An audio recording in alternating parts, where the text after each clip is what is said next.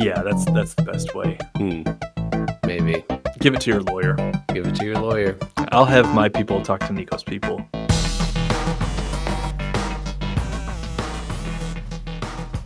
Hello, I'm Justin. I'm Mark, We're the J-Pops. and we are attempting parenting in Japan. Welcome to episode 58. Before we get into it today, I'm going to derail us really early. We were talking ChatGPT in the last episode, and I made a ChatGPT account, and I've been messing around with it. And I asked ChatGPT, do you know about the podcast J-Pops Attempting Parenting in Japan?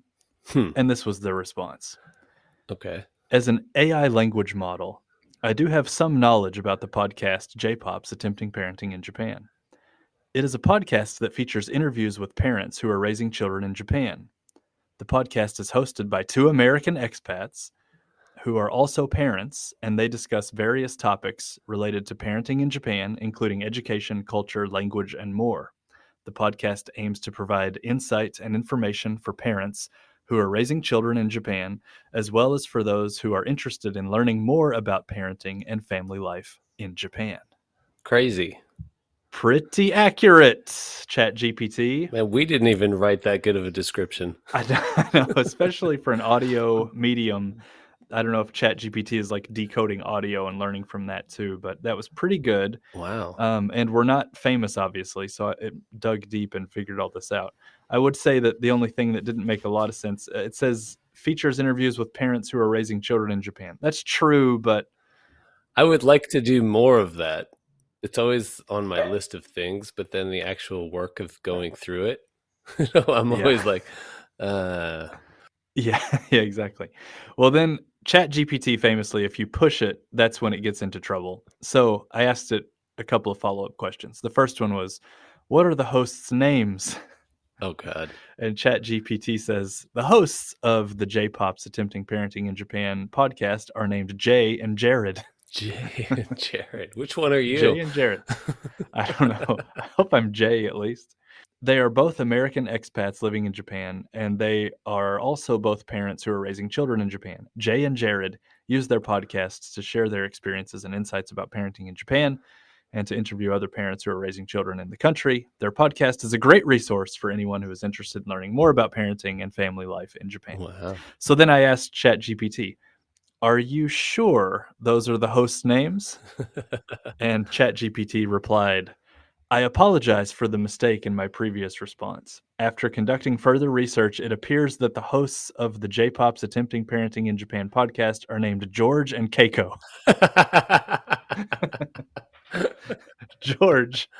George is a British expat, and Keiko is a Japanese native. What? Now we're not even American anymore?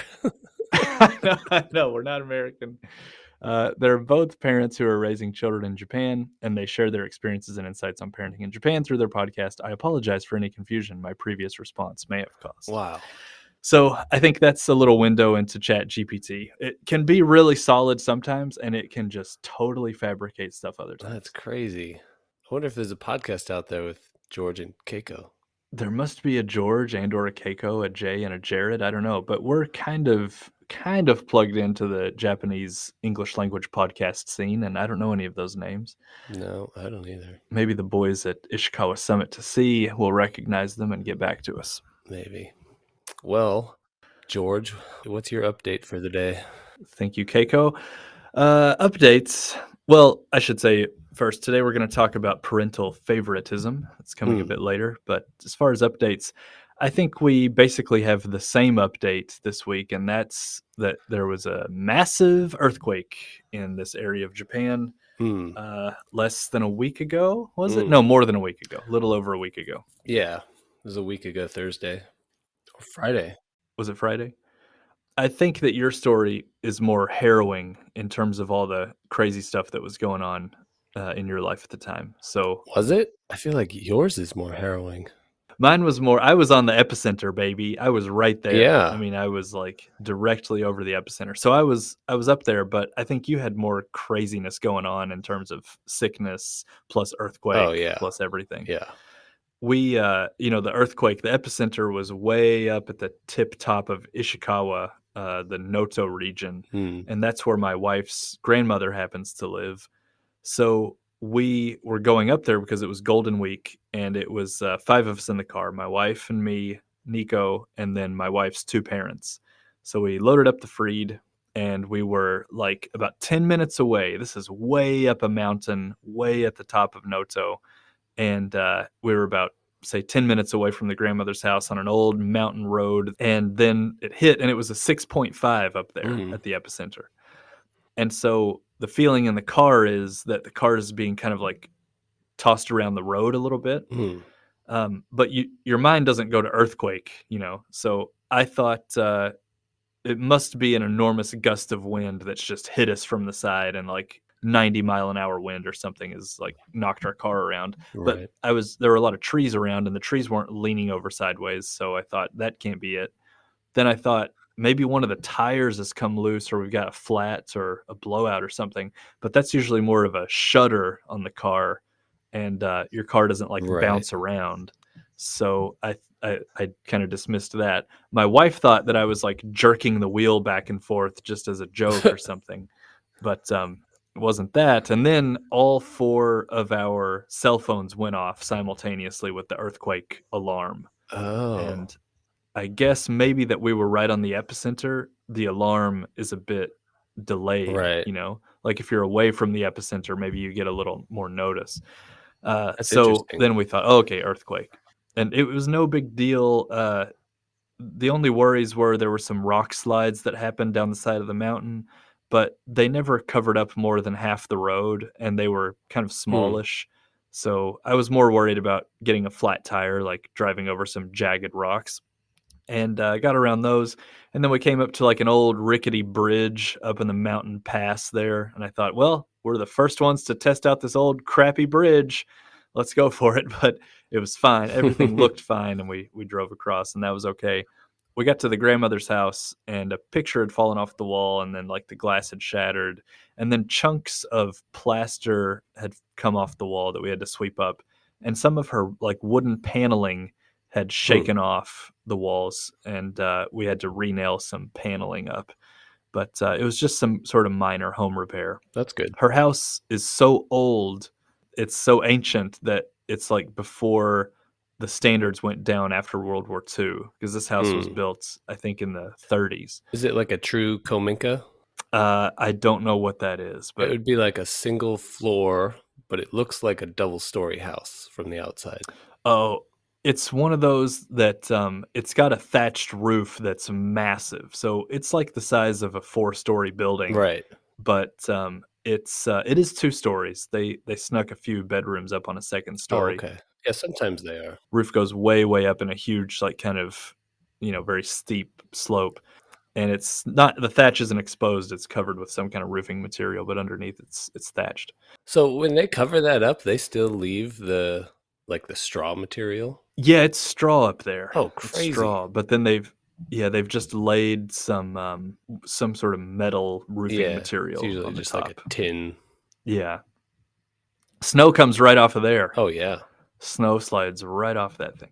That house, I don't think you could tear that house down if you wanted to.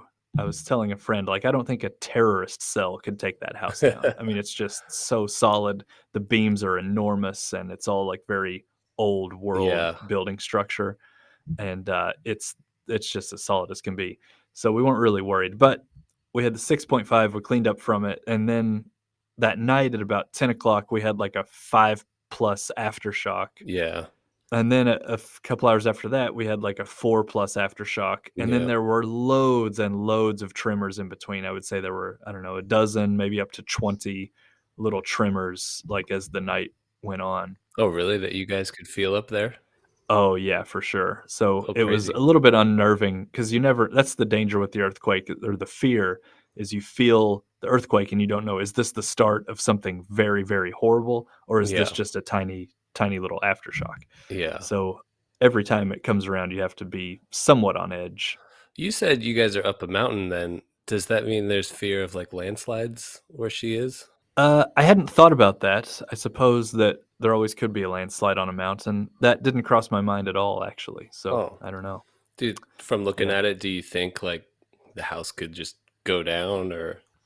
She isn't really perched on Oh, like okay. a real intense slope. That's good. She's right up the top of the mountain, though. I mean, it's way, way up there, but where she is, it's a bit flat. So Hmm. I don't know. I guess a pretty huge chunk of the mountain would have to come loose Yeah. for that landslide to affect her home. The only thing probably the worst of it was the 5+ earthquake at about 10 p.m. because our son was asleep in the futon, and then it starts to shake. You know, a 5 is pretty significant, Yeah. and my wife and I we woke up or we were already awake. I don't know, but I sort of like crouched a bit. I was laying down, I guess, and I got up on my elbows to make a little tent over Nico. Mm. 'Cause we didn't think that the house was going to come down, but the danger is always like a chunk of the ceiling falls off, Right. or Little stuff. piece of the wall comes down. Yeah, and it could still do a lot of damage if it weighs 20 pounds and it hits you in the head. That's not good. So we got under like a heavy futon blanket and then sort of Mm. made like a structure of our human bodies over Nico, where he slept through all of it. Nice. No problem for him at all. So he was a-okay. And then we just kind of, I don't know what good it would have done, but hopefully, the futon would have kept any debris from making direct contact with us. And maybe I could withstand something light falling on me Right. and then have it not hit Nico directly. But nothing like that happened. That was just the kind of concern we had to deal with. That's good. Yeah, then we came back the next day. No big problem, really. Just a bit of cleanup. And how about you guys? I was installing an eave over the front entry of my house. So I was extending the roof. And so I had backed my truck up to the front door and I had built a little platform above the bed that I was standing on. And it's interesting that you said like you didn't get your phone notification till after the earthquake, because I think I had a good like 20-30 seconds between phone and earthquake, because I was on the platform nail gunning roof tiles in, and then my phone starts going crazy, which freaked me out. So I jumped down, and then I looked at my phone and it said earthquake, and then I ran inside. I had time to like get off my truck, run in the house, go check on Moe and Coda, and then make sure we stand under a beam or something. That's the perfect like execution of that warning service, actually, Yeah. because I'm sure you heard that one person died Yeah. in the earthquake, and that person was standing on a ladder at the time. Right. Somebody was up a ladder doing something on the house, and then earthquake happens and you fall off it. Yeah. And there's nothing you can do, especially where we were getting the notification after the earthquake had already hit. Yeah. So you were up in a similarly precarious situation with your nail gun and holding lumber aloft and so on. So that worked out exactly as intended. I think I would have been fine though, because I mean, technically I was connected to my car. Mm-hmm. So it would have probably been more like what you felt, like a strong wind rocking me. Yeah. And so I don't think I would have had anything bad happen. And the way I had the platform set up, I just used a bunch of 4x4s across each other. So I had a nice stable surface that I was standing on. It's crazy to me to see a lot of these people, like workers in this country, who use a ladder with just the most careless, without even a thought to safety. They'll just throw a ladder up wherever it is, and it's usually like on the side of a house that's super steep, and they just like rock up this thing, no like ropes tying the ladder off or anything. And it certainly it played out there in Noto. That's the one fatality that they had. It's unfortunate. So at the time of the earthquake, you were dealing with a lot of sickness in the house, right? Yeah, right now actually I think Coda's better now, mostly, but we're all pretty much dealing with something. I'm sure you can hear my voice is a little different right now, and I'm muting a lot as I cough all the time. But it's pretty terrible. Moe's got like a coughing spasm every like couple minutes. She'll just go into these coughing fits at the moment, and we've been to the doctor a few times now. Yeah, it's been kind of a terrible week for us. Coda's actually been sick for like 3 weeks now, I think, because of daycare. And initially we had taken him to the doctor, and it was like, okay, here's like some medicine. He's fine. It's just a cold, whatever. So we give him that. Nothing happens. He gets a little better. And then end of the week, he starts getting worse again. So we go back to the doctor and we're like, hey, what's going on? He's still sick. And they're like, all right, here's some more medication. And the second time we went back, I took him by myself. So I was using Google Translate and some notes that Moe had given me. And so it was like, Moe had said specifically in her notes, like, give us 2 weeks worth of medicine. Mm-hmm. And this was a week before Golden Week, thinking that we'd need enough to cover. But the doctor was like, no, here's a week. If you need more, come back. Well, he ended up feeling a little bit better towards the end of the week. But then after the medicine ran out, obviously he started feeling bad again. And then it was Golden Week. So we had a super sick kid. So I think we saw you guys on like the Wednesday, right? Yeah. And we all had a picnic during Golden Week, and that was nice. Everybody was feeling fine. And then by the Friday, Earthquake Day, Coda had like a 40 plus fever again. And finding a doctor during Golden Week sucks. There's I imagine nobody available. So we ended up having to go to the emergency room at our local hospital. But it's not like an emergency room like you would think of in America. Like you don't just walk in and then there's like rooms and services. It's like a little side building off the hospital that like 2 or 3 nurses is in, and then like only one parent can go in with the child at a time. So Moya was in there with him and he's just screaming his head off. And then they only have limited medication, so they can't give you anything to cover like the whole weekend. So then you have to schedule something to go back to another clinic the next day to try to get more medication. Man, it's a pain in the ass. After the medication ran out, I think it was like a Monday, I went back to the doctor again with him, asking for more medication, which they gave me, but it didn't seem to be doing anything because he still had like high fever all the time and like green runny snot coming out of his nose.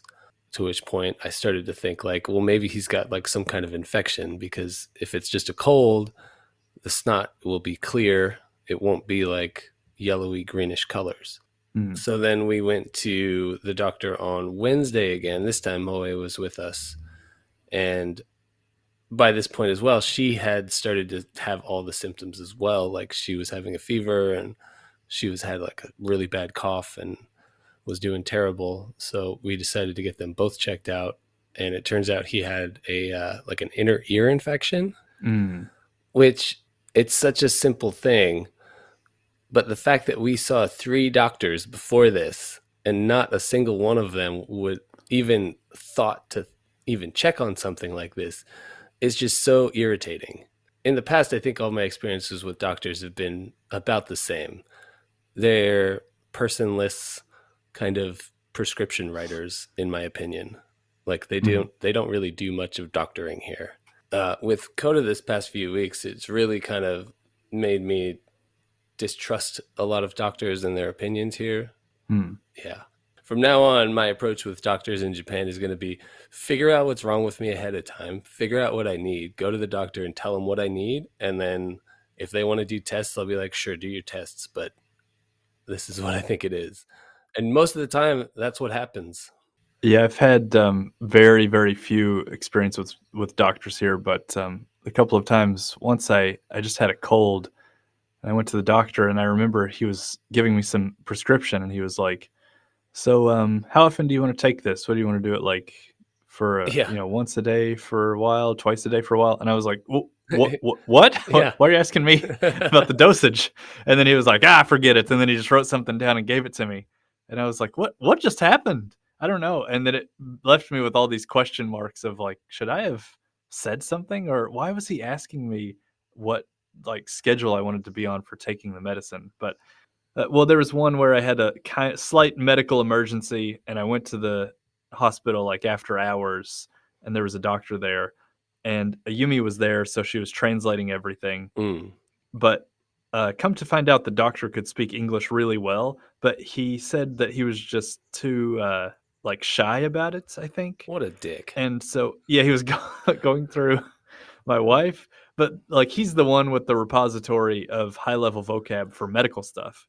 Yeah. So you know how hard medical vocab is. You never use it, and then sometimes you've never even heard it in your native language. Yeah. But that doctor's read untold, English scholarly articles about this and that, as part of his studies. So he's the expert in it. But then he sort of let his awkwardness around, oh, I'm shy, I don't want to speak English, and that shut him down on the English front and really cut off this avenue of Wow. like understanding what's wrong with me. And we got out of there, and it was all fine. Everything worked out, but it could have been better if he just would have grabbed the bull by the horns and thought, okay, I'm going to try to explain it to this guy. When you were at the doctor, did they spend much time actually like looking at you and engaging with you, or was it a lot of like you talking to them typing stuff and staring at a screen? I don't know. That's a good question. It's been a while back. I can't remember, but I guess they didn't have much bedside manner in the case with you and Coda and Moe. Yeah, I feel like every time we go, they're just staring at their screens. You're talking at them, basically, and then they're typing stuff in. They're basically like Stenographer. yeah, that's basically their job, I feel like. Yeah. And then they can write prescriptions. I mean, it's cheap as shit, so I can't complain too much. And they always give me, it doesn't matter what medication I feel like I ask for, they always give it to me. Oh yeah, that's nice. They're terrified. This Maybe. enormous American came in like a bull in a china shop. In America, I went to the doctor once or twice. We got COVID. I don't think I went at that time, but I also got a pretty bad cold when I was in America just this last time a few months ago. And I had a presentation to do within a couple of days of catching that cold. So I remember I went to the doctor and I just said, here's how I feel. I just need to be able to speak in front of a room full of people in 48 hours. So whatever you think we should do to get there, like that's what I'm on board for. And then the doctor really game planned it out for me, like with that as my goal in mind, Nice. And I felt like we had a good interaction. And then that also influenced like the method of treatment and stuff. And I was really satisfied with that in the US. Yeah. So it's a very small sample size, and then there's also just the added lost in translation aspect of all this that the doctor, from their perspective, they're probably like, I can't talk to this guy. Right. And then that puts them on the back foot a little bit. Right. And you might have a slightly colder or more awkward experience just because the doctor is off of his sure footing, that he That's usually true. has with other patients. Yeah, I don't know the experience from Moe when she goes by herself or whatnot. So this could just be like awkwardness. But it happens every time with multiple doctors, which kind of leads me to think it's not just that. Could be. I don't know. For balance, we should say that Japan has like the longest life expectancy in the world, probably down to a lot of diet, but hospitals are doing their part in that equation somehow. So things must be good. It's certainly first world medical care, but yeah, I think it's the social interaction aspect of it that's probably not great. Yeah, I mean, beyond that though, I think it's the interest in getting to the root of the illness that I also have an issue with. I mean, their social interaction sucks, but also I want to call it like maybe like inquisitiveness or concern isn't there either. At least from all the experiences I've had. I go to the doctor quite a bit actually. But yeah, they're never like, oh, well, let's try to figure out what that is. They're always like, well, what do you want to take? I would have to imagine kind of my fallback position, and when I think about this, is in Japan, there's such a cultural emphasis on doing things properly. Right. And I feel that when you show up and you're a foreigner, then you're really sabotaging the ability for anyone to do something properly. Like, there's the expectation of customer service. There's the expectation of like using the polite language and all that Right. stuff. And then you show up and it's all destroyed. And it's one of the most crucial things in the society. And it just falls apart just because you're not from here. And then Sure. I think that is probably shadowing like every single interaction that we have. I've often thought this at the college where I work. If I worked at a college where everyone spoke English and that was the native language, I feel like you'd develop a lot of great lifelong relationships with students Hmm. and other teachers, and it would be like a nice community. But here, for me, not speaking very well, I think that of the, I don't know, probably a couple thousand students that I've seen at this point, I've had maybe like two good relationships with Wow. students, you know, and it's just that like it's just too awkward when you can't Mm, communicate fluently. Then you sort of steer yourself out of those interactions. I think, especially as the student, it's like I'm not going to go to his office hours because it's just too awkward. I can't deal with it, right. and then you're sabotaging all of that kind of interaction that you might have and that might be nice. So I feel like that probably it's when you go to the supermarket, when you're at work, or when you go to the doctor's office. There's just this enormous wedge that's driven in, and that's probably the lack of community that you're going to feel across the board, and the lack of like Mm. I don't know, just the smooth running of things. It's maybe not a fault of the doctors themselves, but it's just like built into the system for us. It's kind of my feeling anyway. So you don't see an issue with bedside manner here in general, and I mean, it's hard to judge because if I went in as a Japanese person, I might feel not only would things run smoothly on both sides, but then also my expectations would be different probably as a Japanese person, like expecting right. whatever you might expect going in. So it might be just a great little system, and that we come with such different expectations and we look different and can't speak. And then it's like something crucial falls apart, and Hmm. we don't get the treatment that we expect.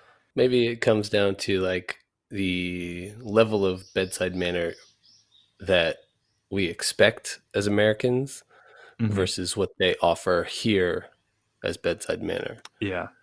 And a lot of people probably don't mind it here because they're not used to like the American standard of bedside manner, which is more personable and kind of empathetic. Yeah. There's also what I tend to think creeps into these situations all the time is that Japan is a very top down country, Right. in terms of the boss says what's going to happen, and then everybody in the company follows suit. And if you want to really challenge the boss, sometimes there's just not even a way to do it because Right. culturally it doesn't happen.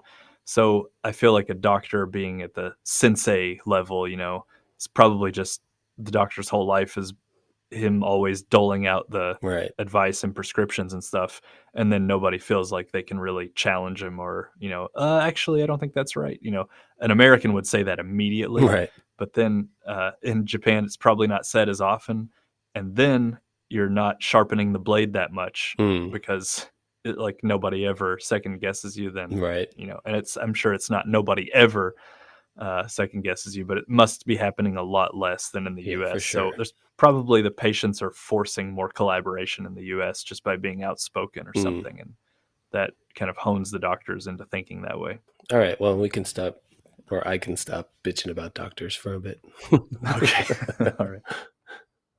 Oh, I should say for number 2, actually, I didn't give any updates. We're in week Oh yeah. 21 of the pregnancy, and Moe is starting to pop out more. But other than that, no real Mm-hmm. updates. She's getting uncomfortable daily. Yeah. Yeah. Yep. Yeah. Classic. All right. Well, all good news then, aside from all the bad news that we talked Yeah. about. Let's move on to the segment. Segmentin.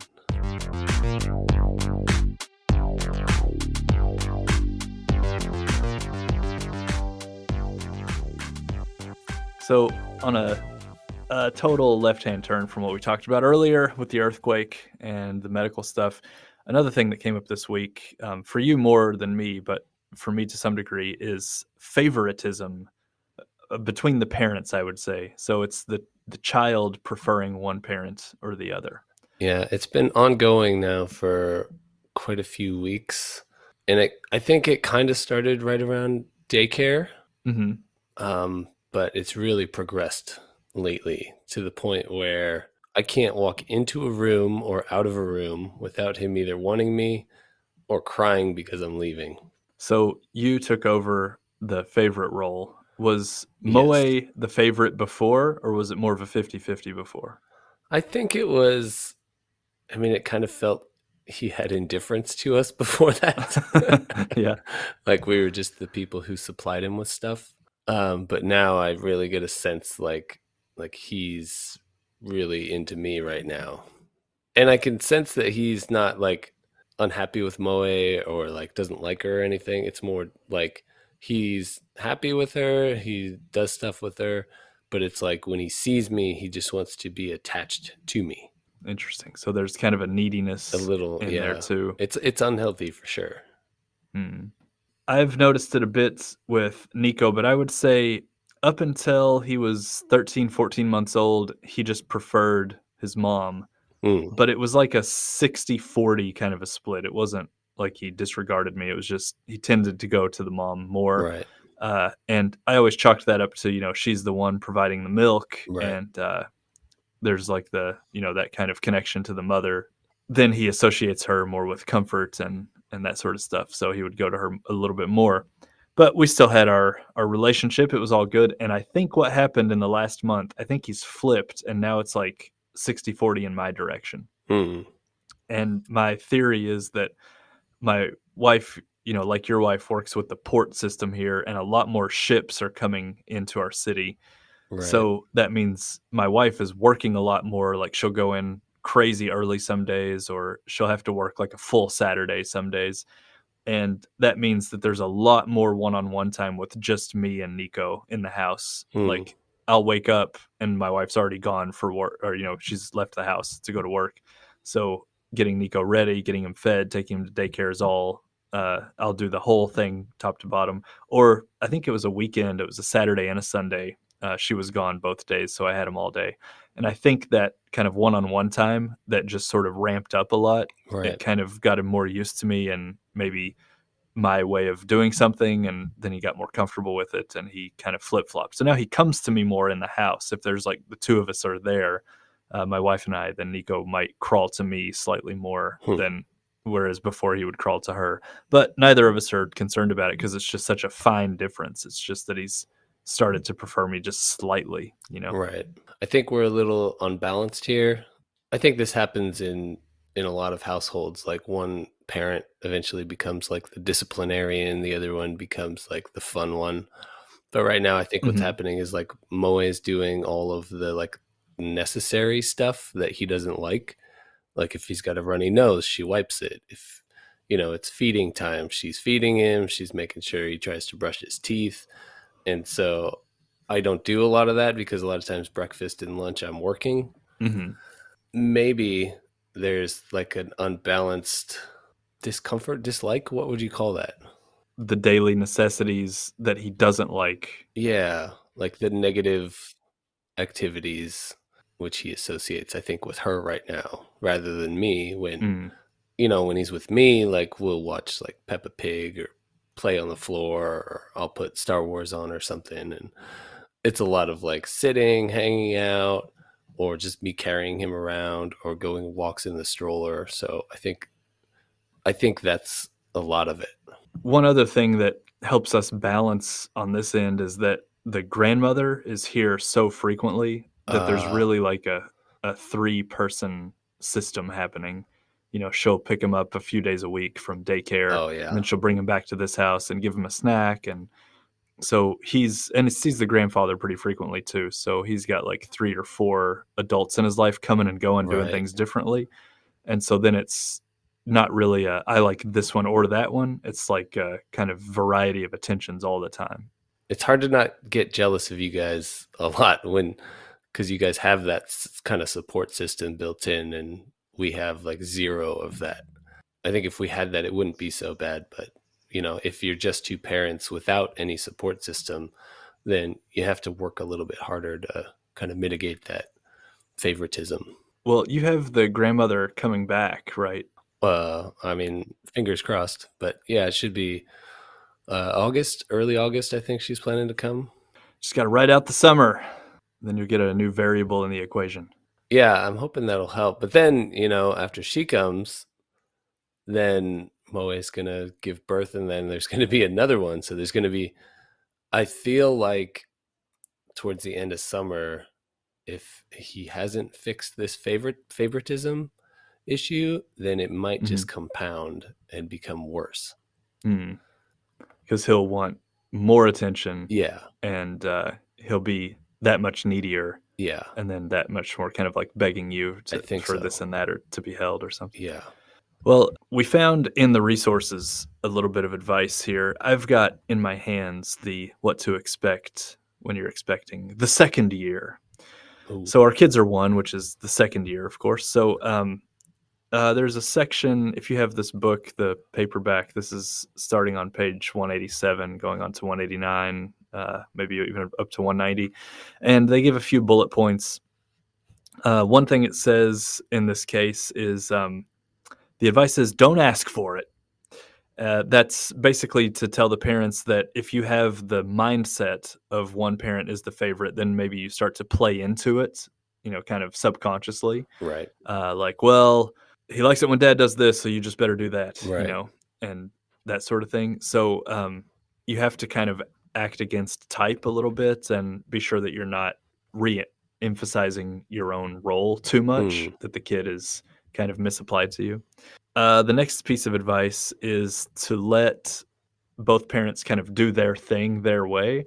So maybe the favoritism comes from sometimes like the mom maybe prepares the breakfast the certain way and the kid likes it more. And so then when it comes time for breakfast, the kid's like begging for mom. But then you can also just stick to it and like, okay, I'm the dad. I prepare the breakfast this way. It's fine. Right. Eat it. And then after you do that for a few days, the kid will be like, okay, whatever. Maybe get used to both Right. ways. So to kind of stick to your guns in the ways that you're behaving, preparing things, doing things. The next one says share the good jobs. So Mm. this is what you're talking about, like putting on Peppa Pig and just chilling and that sort of stuff. If Moe could take that, you Right. know, instead of you, and then if you could like, try to get a handle on his dirty, snotty nose or something, Mm. all that sort of thing, just like divvy up the jobs more. One idea. Next, it says, step to the sidelines. Given a choice, your tot will opt for Team Mommy, true. But step off the field altogether on a regular basis. Go for a walk, take care of some business, soak in the tub, run to the mall. So that's basically, which seems like a little bit of extra stress on the other parents, but if Right. it solves the problem in the long run, that could be good. But if you take yourself out of the equation temporarily here and there, that might do something to get the kid used to the other parent's way. Yeah.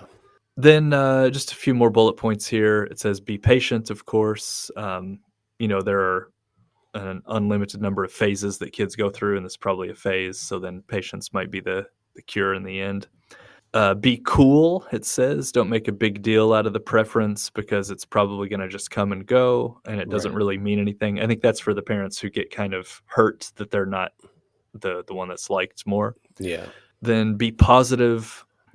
Try and warm your toddler up if he's been giving you the cold shoulder. So this is more of the same from before. Try and do some of that fun stuff with the kid Mm.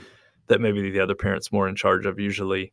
It says, finally, be different. Mm. So maybe come up with a new, interesting, cool thing, or take your kid somewhere fun that they haven't been yet, like the library with the big like play area in the kids room or something. If you haven't gone yet, then maybe the one parent can take them and establish their new fun thing.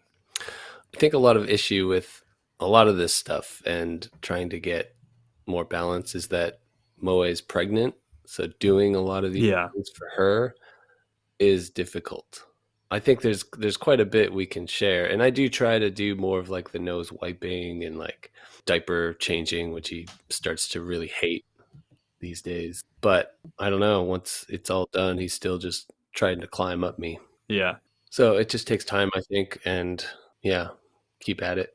Probably the most pertinent advice is the phase thing, and to be patient, Yeah. and that nothing that a child does is long lasting. Yeah.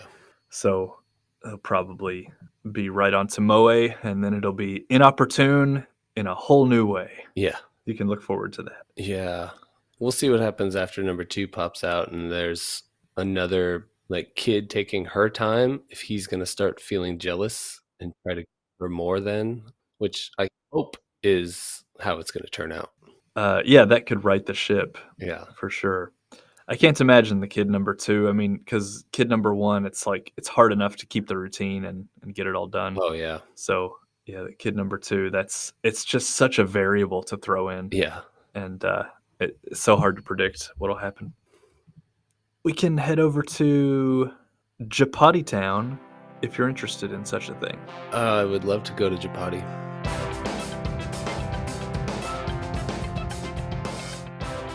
All right. Let's take a big seat on the Japati.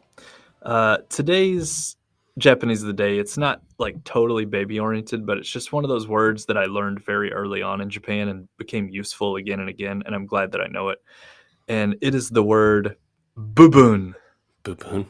Any idea about bubun? B-U-B-U-N? Bubun? No idea. It pretty simply means a component or a piece of something. Oh. It's so broadly useful because everything you buy, or a lot of stuff needs repairs or something's broken, but it's just a little piece of the thing that's broken. Right. And I've used this my whole life, especially like at the hardware store. If just like a small something is broken of what you have, then you can ask the staff about and just specify this bubun. Do you sell this? Can I get this? Can I repair this piece? Would you say it like possessively, like Keitai no bubun? Yeah, I think it's really useful if you have it in hand, or if you like pick up the new thing in the package, but you don't need to buy that whole thing, and then you can just point to the new thing and just like specify this one little piece of it. Do you sell like that one little piece? Oh. So I usually say like kono bubun, like this piece. Okay. I really rely on the visual aids most of the time, but Yeah. I thought it was useful in terms of kids stuff because kids have toys that have so many parts and pieces and everything. And then as I'm looking for toys on Mercari, there's often like, it works, but this little part's broken or something like that. So bubun has been an important part of my life, meaning component or piece, for a great many years now. And it turns out to be way more useful than you'd think. So use bubun, everyone. It's a great little vocab word. I should say, since we're in Japati, Google Translate is becoming amazing. Oh, yeah? And I use it so much now, especially like the conversation feature.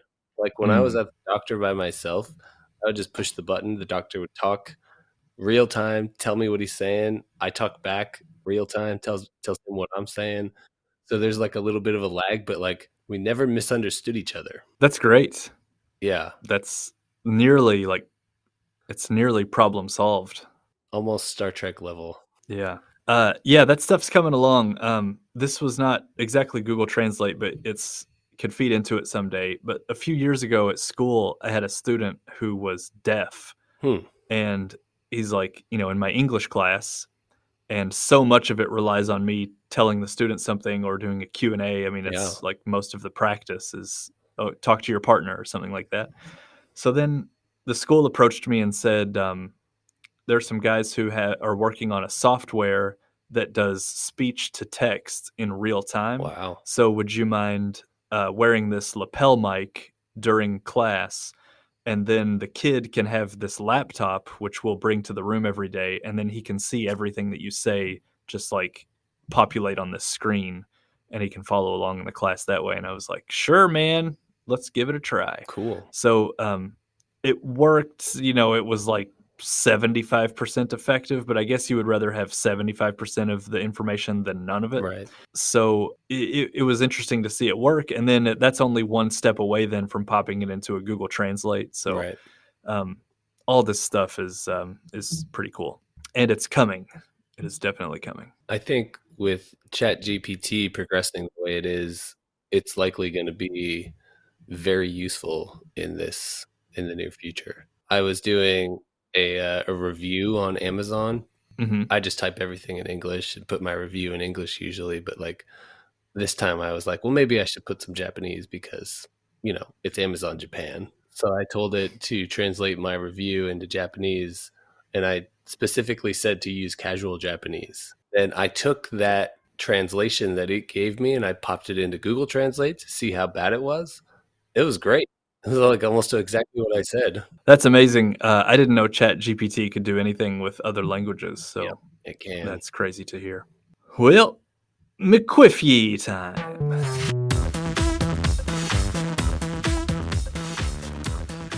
McQuiffy, this is a thought that was rolling around in my head this week.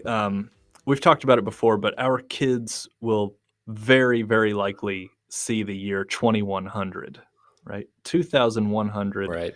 Our kids will be like 78 years old or Right. something like that. And in Japan right now, I mean, our kids are boys, but like the life expectancy for a woman in Japan right now is 89. And I think Crazy. man's in the 80s. So, our boys would die young if they died at 77, Right. for the Japanese standard. So they'll probably see 78. They'll probably see the year 2100. And then I had the idea, like, you could write a letter to your kid and you could write on the envelope, "Do not open until 2100." And have your letter like zoom forward to the future 2100, and they would read it. And then I started thinking about, like, that could be a really cool thing to do, actually, like write something and then do not open this till 2100. Then your old man, son, baby opens it and gets to read it. And as I thought through it, I was like, what in Satan's glorious hell could you actually write in that letter? Like, I couldn't come up with a single thing because, like, right now, imagine writing to a 78-year-old person. They've got the life experience and the wisdom that we don't have. I'm still in my 30s, mind you, just barely. I have to say that while the getting's good. But there's nothing I would dare write to a 78-year-old as like, here's what I've learned in my 4 decades of life. Right. So then, like, wisdom's kind of out the window. Right. And if you have any like big important things you want to tell your kid, you're probably just going to tell your kid those big important things. What if you want to be dead before they know that? Yeah. Then it comes down to like some deep, dark secret. Right. And then do you want to write a deep, dark secret in a letter and just have it hanging around the house all the time? It's terrifying. So I couldn't come up with a single thing to write in the 2100 letter. And this is maybe like a thought experiment for the listener. But can you think of anything that right now you would want to tell your kid when he's an old man? And remember, it's a one-way street too. Like, you can't be like, how's the future? It doesn't matter. You'll never hear the answer. Right. So what do you think could go in such a letter? We briefly discussed this before, and the only thing I could think of was, see you soon. So just so dark. What I love about that is, say you write the letter now and then you like frame it up on the wall somewhere so this kid grows up and his oldest memory is seeing this letter on the wall. I really wonder what my dad wrote. See you soon. Twists his mustache and rubs his hands together. It's that's hilarious and dark. Yeah. But it's better than anything I've thought of writing to my future old man baby. I don't think you could write anything like advice or, questioning. I think the only thing you could say is, basically where you're at in your life at this point and where you hope that you are at that point in their life. Like, if you're in the letter, you could say, like, here we are, and my hope for you is that you've achieved these things by this point. And if you've done this, I'm really happy for you. And if you haven't, then that's fine. I'm sure you still had a successful, happy life, but blah, blah, blah, blah, and that kind of thing. Yeah. I think that's the only thing that you could really say in that letter. Yeah. It just crossed my mind to put the shoe on the other foot and imagine you received such a letter. I mean, I guess to make it work, it would have to be like from your grandparent or something. And then it would be, if you received that now, like, it would kind of be interesting as a little time capsule of what their life was at that time. Yeah. But, whatever they had to tell you wisdom wise, you'd probably just brush it off. Yeah. It's like, oh yeah, that's some old sexist bullshit that my grandfather had to say. Like, remember, keep your wife under your thumb. Something like that, like from the old days. Just in terms of like what the person's doing, maybe that could be it. Like what your mindset is, what you're thinking about doing. With your future, I don't know, something like that. But just to give a little window into your life, like what it's like at that moment, little slice of life. That's the only thing it could be. But also, you don't want to have that letter out there as a known entity for decades and then have it be a letdown. So there's quite a lot of pressure on that letter being good. Isn't there like the service, like the lawyers or something, who can say like deliver this letter on this date at this time? Oh, And yeah. then you have this like third party come in and scare the kid to death. Yeah, like in Back to the Future. Exactly. That happens.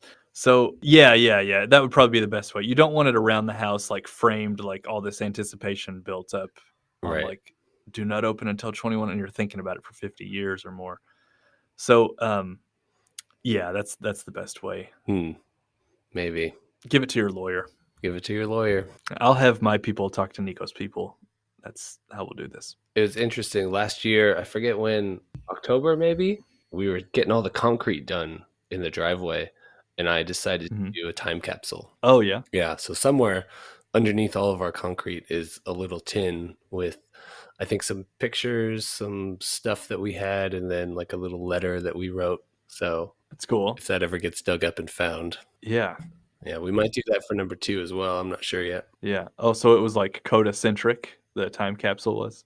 It was, yeah, just about like the time, like us as a family and what we're doing here. That's awesome. And then did you discuss it with the guys who came over to pour the concrete? Like, hey, I want to drop this tin under there, or did you do it secretly? I just did it secretly. They had no idea. What a big reveal here. Big secret. Yeah. Well, we have a bit of time for some dad jokes. Let's get to it. Here we go. I have 2 of them. Okay, I've got 3. All right, then kick it off, buddy. All right. Have you ever seen a catfish? Yes. Of course you haven't. How could they hold the poles? I get it. I get it. Okay. A snail was trying to be faster, so he removed his shell, streamline the operation. The whole plan actually backfired, though, because it just made him more sluggish. Oh. This one's right in your wheelhouse. Good. I'm just kidding. It's not at all. What did Yoda say when he saw himself on Blu-ray? What did Yoda say when he saw himself on Blu-ray? I don't know. What did he say? HDMI. That's pretty good. That's pretty good. All right. I had a happy childhood. My dad used to put me in tires and then roll me down hills. Those were good years. Nice. All right. What did Captain Kirk see in the toilet bowl? Captain's log, baby. Oh, nice. Oh. Nailed it. Exactly. Thank you for listening. We hope this week's episode was informative and interesting. If you have any questions or comments, please reach out to us either on Twitter at jpopspodcast or by email at info@thejpops.com. Talk to you next time. Long time.